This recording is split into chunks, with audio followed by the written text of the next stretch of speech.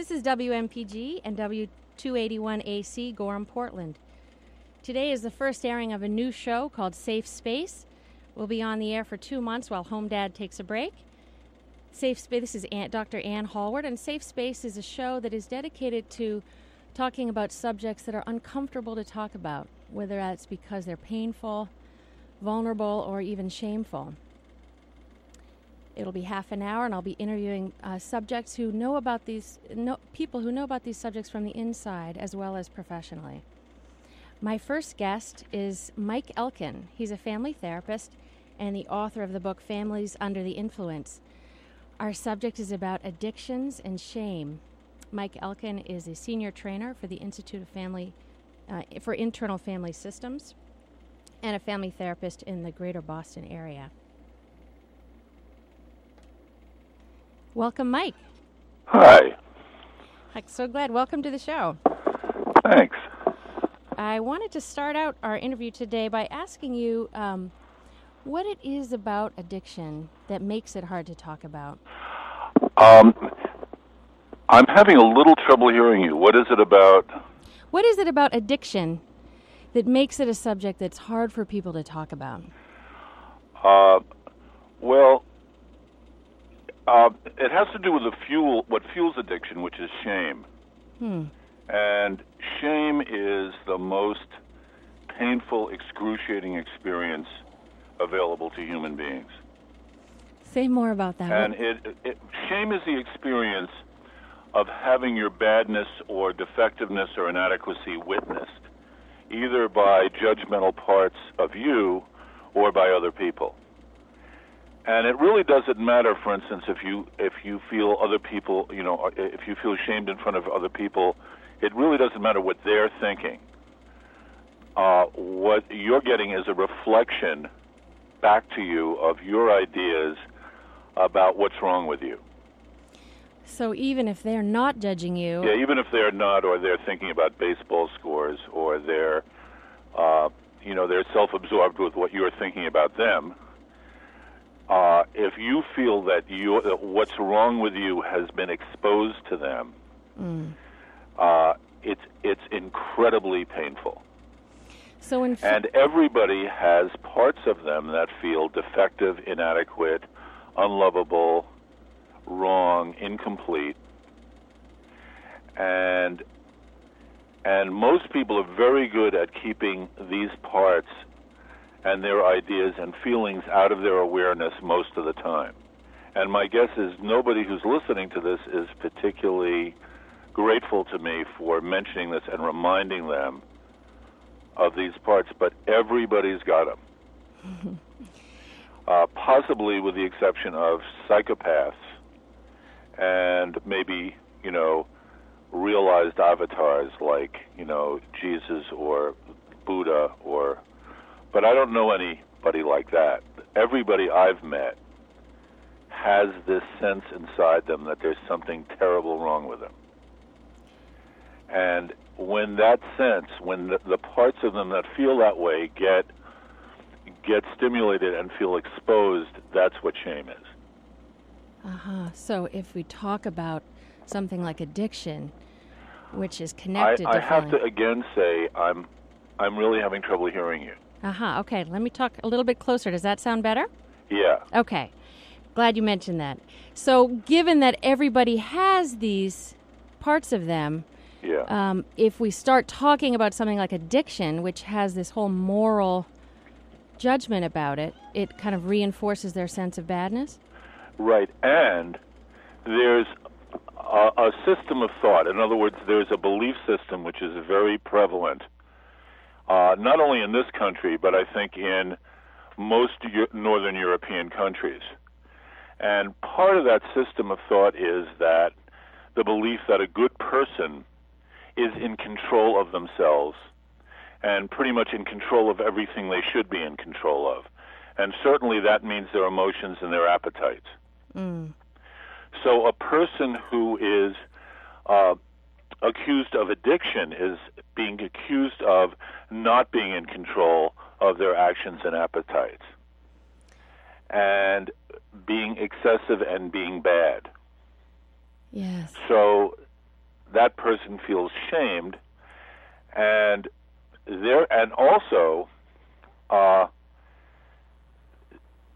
if a person is addicted, that means they have very powerful parts who believe in order to just survive, to get through the day, they need something. And when somebody is accused of addiction, that makes those parts that need that thing feel that their supply to it might be threatened. Mm. In other words, if you say to somebody, you're an alcoholic, what it means is they're supposed to stop drinking. Right. And if there are parts of them that really need alcohol, those parts think, oh my God, my supply of alcohol is being threatened. And they feel very much like somebody would feel if they were in debt and they were fired from their job.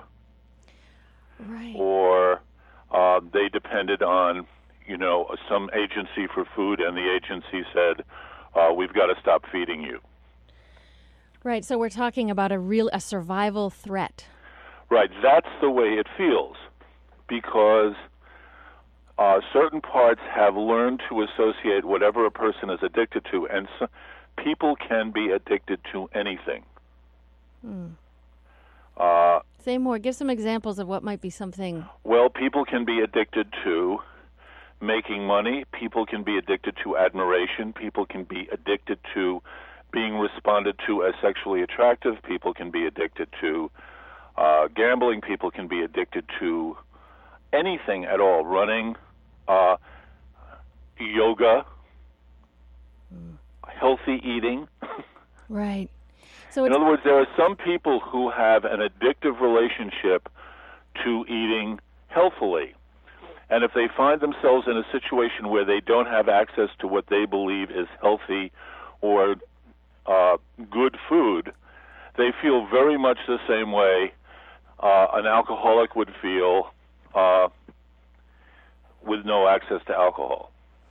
And how would that be? So if we're saying that someone has an addictive relationship to healthy eating, right? What makes certainly that? That's a big favorite, is people are addicted to a certain kind of relationship with other people. Yes, and so then what makes it addictive? How do you define? Okay. In other words, what I'm saying is addiction is a kind of relationship, and you can have that kind of relationship to anything. Yes, and it's a kind of relationship where you believe you need something in order to take care of the part of you that thinks it's defective? Right. And I have a whole thing about how addiction develops, but what I believe is that we develop addictive relationships to somebody or something, something that we have had an experience where we associate whatever that we're addicted to the power to stop us from feeling shame, or the power to really change the way we experience shame.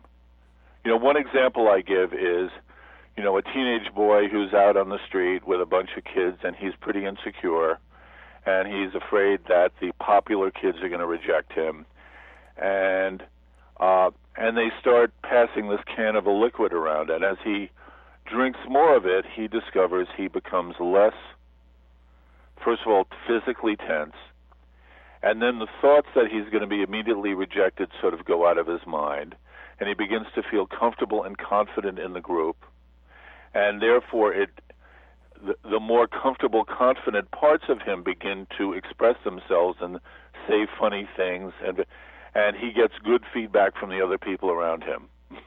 Right.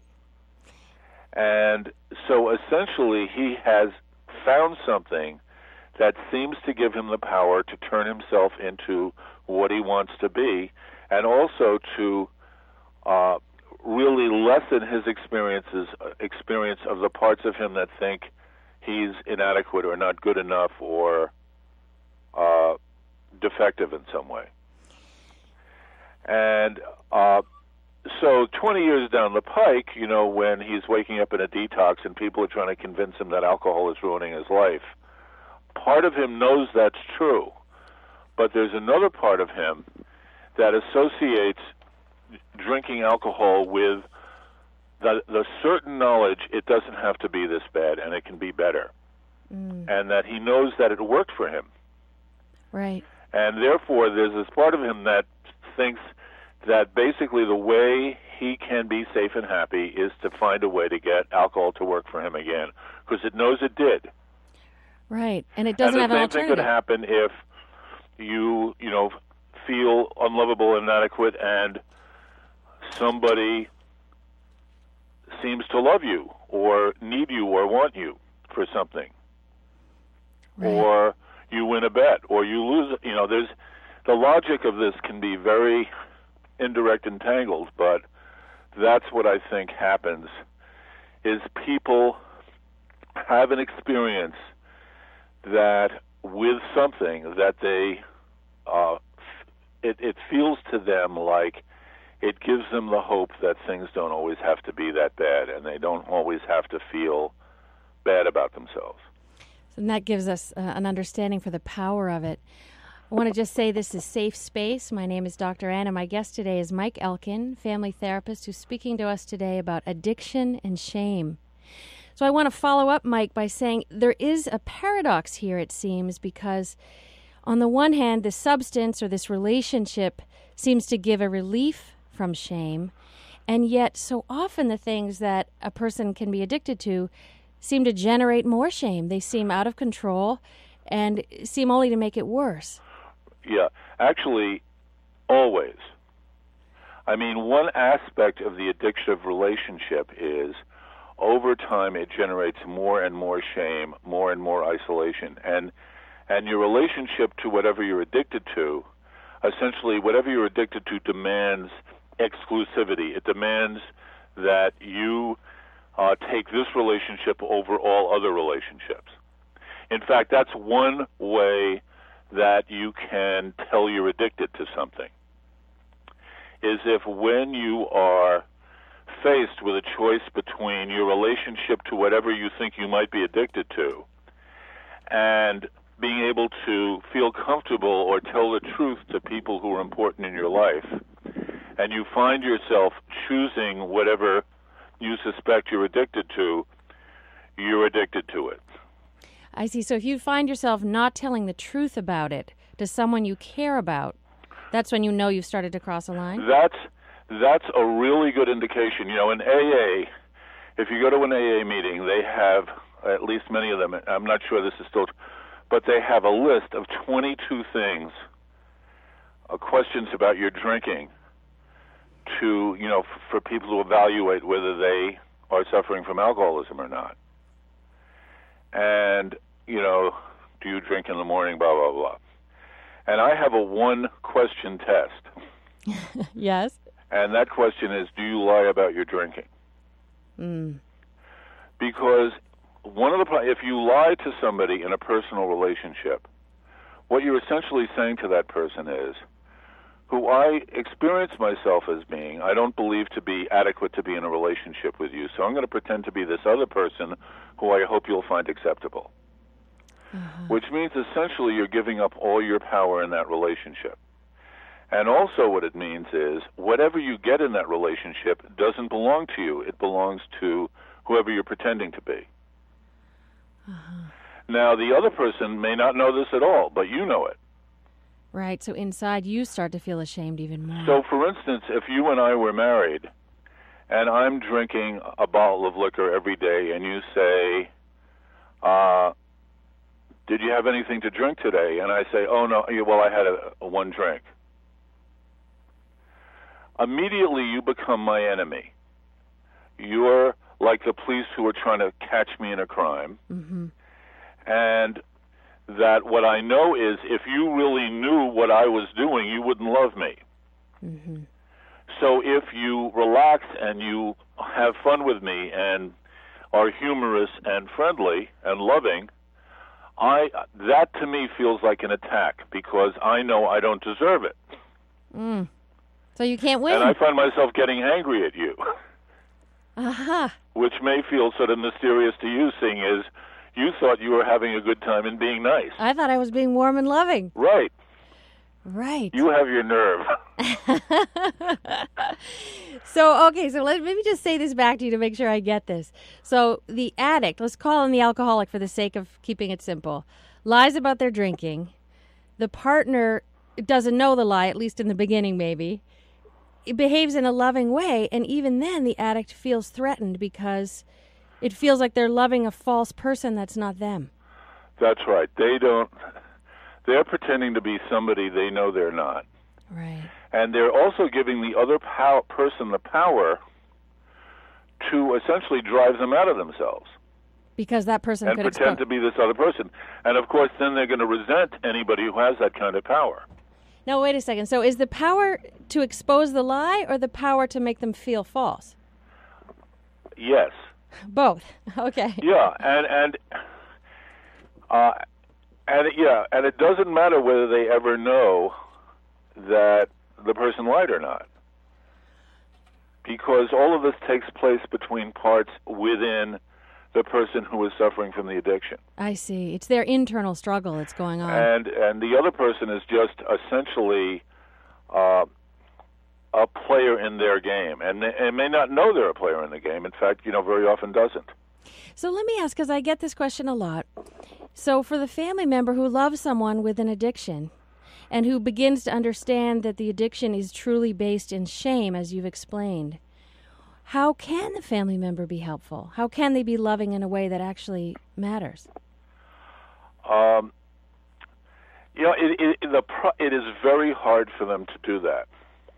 I mean, one thing they need to know that's useful is that if they talk about what's going on, they need to talk about themselves and their experience of it, and not talk about the other person or expose their theories of why the other person is doing what they're doing. So they can talk about the fact that when this other person drinks, they feel frightened and they feel cut off from them, and they feel like a bottle has just sort of landed between the two of them, and rather than being able to talk to the other person, they have to talk to this bottle instead. And they feel that but it's how they feel, and not talk about what the other person is doing or why they think the other person is doing it. Right. I don't know whether that'll help, but it gives them a chance to express themselves without it being absolutely guaranteed that the other person is going to hear that as an attack on them and therefore respond from protective parts who are listening to them to make them wrong. Right, and when you say an attack on them, it sounds like you also meant before an attack on their supply, that they might be cut off from the very thing. It's an attack on their character, on their sense of innocence, which is which is very vulnerable. And it's also possibly an attack on their primary relationship, because essentially every addict is having an affair with on whoever they're in relationship with, and they prefer this addictive relationship. It's not that they prefer it; they are more loyal to it than they are to any human relationship. And that's because it gave them at one point some relief from their shame. Right, but as you said, it generates more pain, which needs more relief, which generates more pain, which needs more relief, which is one of the reasons it keeps getting worse.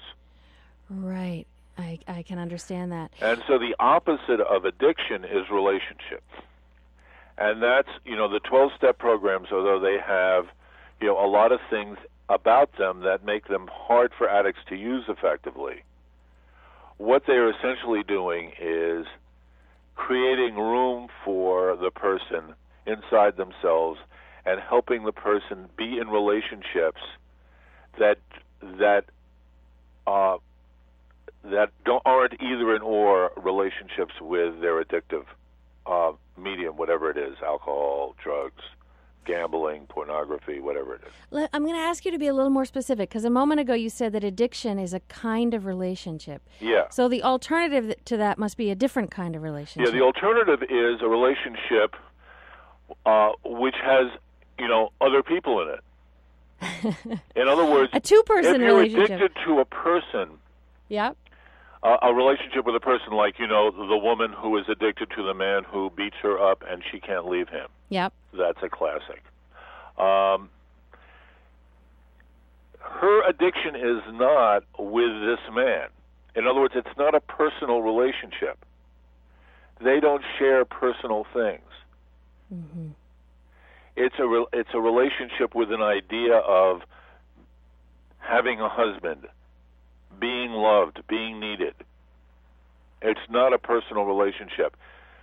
Who the actual man is and how he expresses himself is not relevant. She's just a real relationship, which is that involves human beings communicating with each other, is very different from that. It's in fact the opposite of that.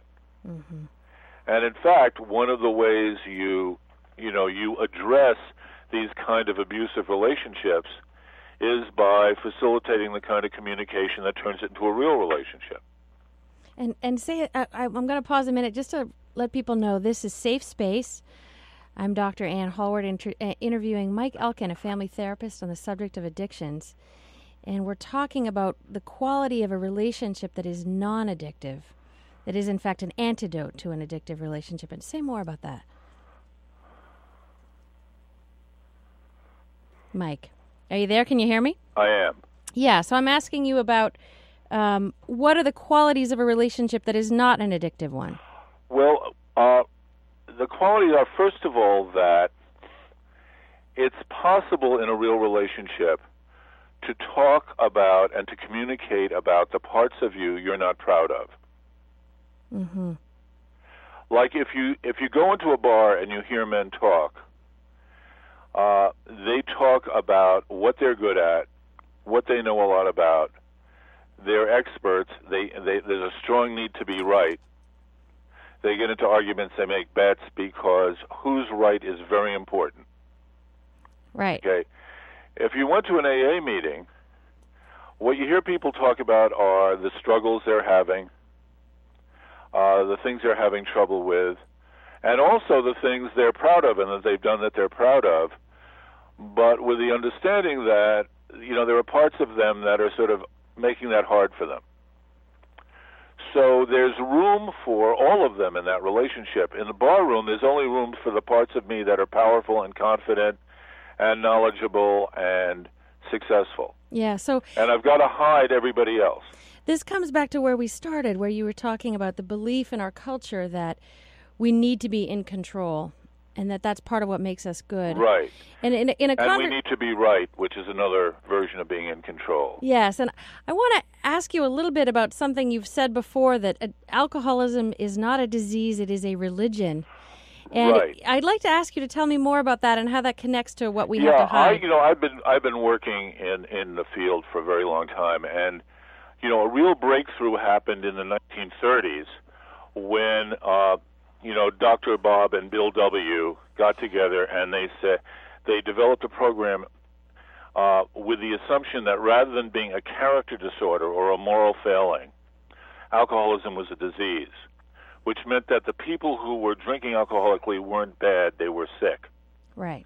Which is a good idea because nobody knows how to turn a bad person into a good person. But, there's a lot of hope you can turn a sick person into a well person. Although I would say that some religions would suggest that they do have the ability to help turn someone from a bad person to a good person. Rather than get into that, Yes. That's something that I have debated and talked about at times. But they may say that, but they say that in order to do that, you have to do an awful lot of things that people don't do. But be that as it may, it became a solvable problem. I see. By calling it a disease and they're calling it a disease, and Okay. it's called the disease theory of alcohol. And if you're a physician, so you're aware that it's at best, it's a stretch to call addiction a disease in the way you're taught to think about disease in a medical school. Yes. Okay, but it was a metaphor that I think that was very useful in its time.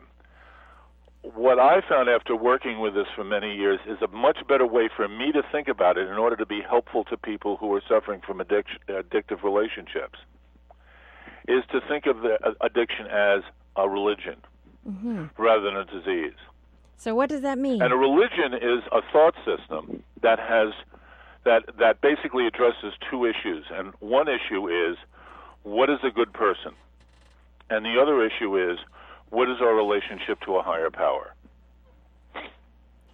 Okay. Like Judaism, Catholicism, Protestantism, communism, material, all of those are essentially thought systems that address those issues. Okay. Okay, and alcoholism, I think, is also a thought system. I call it alcoholism, but it can be addictionism, or another friend of mine said maybe you should call it holism, because if you call it alcoholism, you think, well, it's only alcohol we're talking about. Right. And I'm talking about every addictive relationship. And it's a thought system which essentially says a good person is someone who doesn't make mistakes, who is always equal to every situation, who is never frightened or greedy or confused or small-minded, who does the right thing, who thinks the right thing, and if they don't do that, nobody ever finds out that they don't. Mm-hmm. If they don't do like that, they instance, hide it. It's not. It goes. We have a president who has said, basically, in his 8 years in office, he has not made any mistakes. Aha. See, so I would say here's a guy who's pretty devoutly attached to this thought system. Right. So he believes that, his humanness has not led to him doing anything that he, if he had it to do over again, would do differently. Okay. Okay. And its relationship to your relationship is to a higher power is there shouldn't be a higher power. There shouldn't be anything stronger, smarter, more capable, more virtuous, more powerful than you. You have to be number one. Mm. There's the champion and the losers. So are you saying, and we have just a couple minutes, Mike, but are you saying that if I believe these things, that will lead me to drink? I'm saying if you believe these things, then there's no room inside you for you. In other words, there's no room for the parts of you that make mistakes, are afraid, are jealous, are greedy, Yes. And I myself notice that I have parts just like that. There's no room for them. Every Yes. time those parts are referred to or exposed or seen, Yes. you feel shame. Yes. So it makes it very tempting for parts of you to look for something that will give them a sense of relieving that shame. Aha, right. And it will tempt them to become very attached to anything that seems to do that. So I would say somebody with that thought system is very, very vulnerable to getting into an addictive relationship with something. Right. And yet you started out the show by saying that all of us have parts that feel defective. That's right. So all of us at some level are vulnerable. Yes, that's true. And so for the people but the more you believe it's okay to be a good person and have parts that feel defective, that make mistakes, that feel clumsy or feel, the less likely it is that you're going to need relief at the level that an addict is willing to pay for relief. Yes. So in some way, the antidote to shame is self-acceptance. That's right. I mean, if you look at the 12 steps, say, of 12-step programs, they're essentially a path out of this, which is the fourth and fifth step is to take a fearless inventory of yourself, which means to actually think about the things about you that you don't like. Yep. And then the fifth step, which is the killer, is to share that list with another human being. Right. Which is an enormous blasphemy in the religion of alcoholism, is to say to somebody else, there's this part of myself that I don't like and I feel ashamed of. Or I did something that I think was really dishonest and small-minded. Yes. Or selfish or cowardly or mean. And yet that is precisely your ticket to freedom, as you're suggesting. That's right. Yeah. The truth, in fact, does make you free, as it turns out. As someone once said. Mike, we're going to have to wrap up. I want to thank you so much for coming onto the first show of Safe Space. I want to recommend to listeners your book, Families Under the Influence, which can be obtained under Amazon.com. And I really appreciate what you had to say, and I learned a lot from you, Mike. Well, thanks I really feel honored in being asked to be the first guest on your show, and I know it's going to be a great success. And it's much easier to go blah, blah, blah when you're not actually seeing another human being in front of you. So I just talked and talked. But thanks an awful lot. Thank you so much, Dr. Mike. Ann. All righty. I wish you well. Bye-bye. Bye-bye.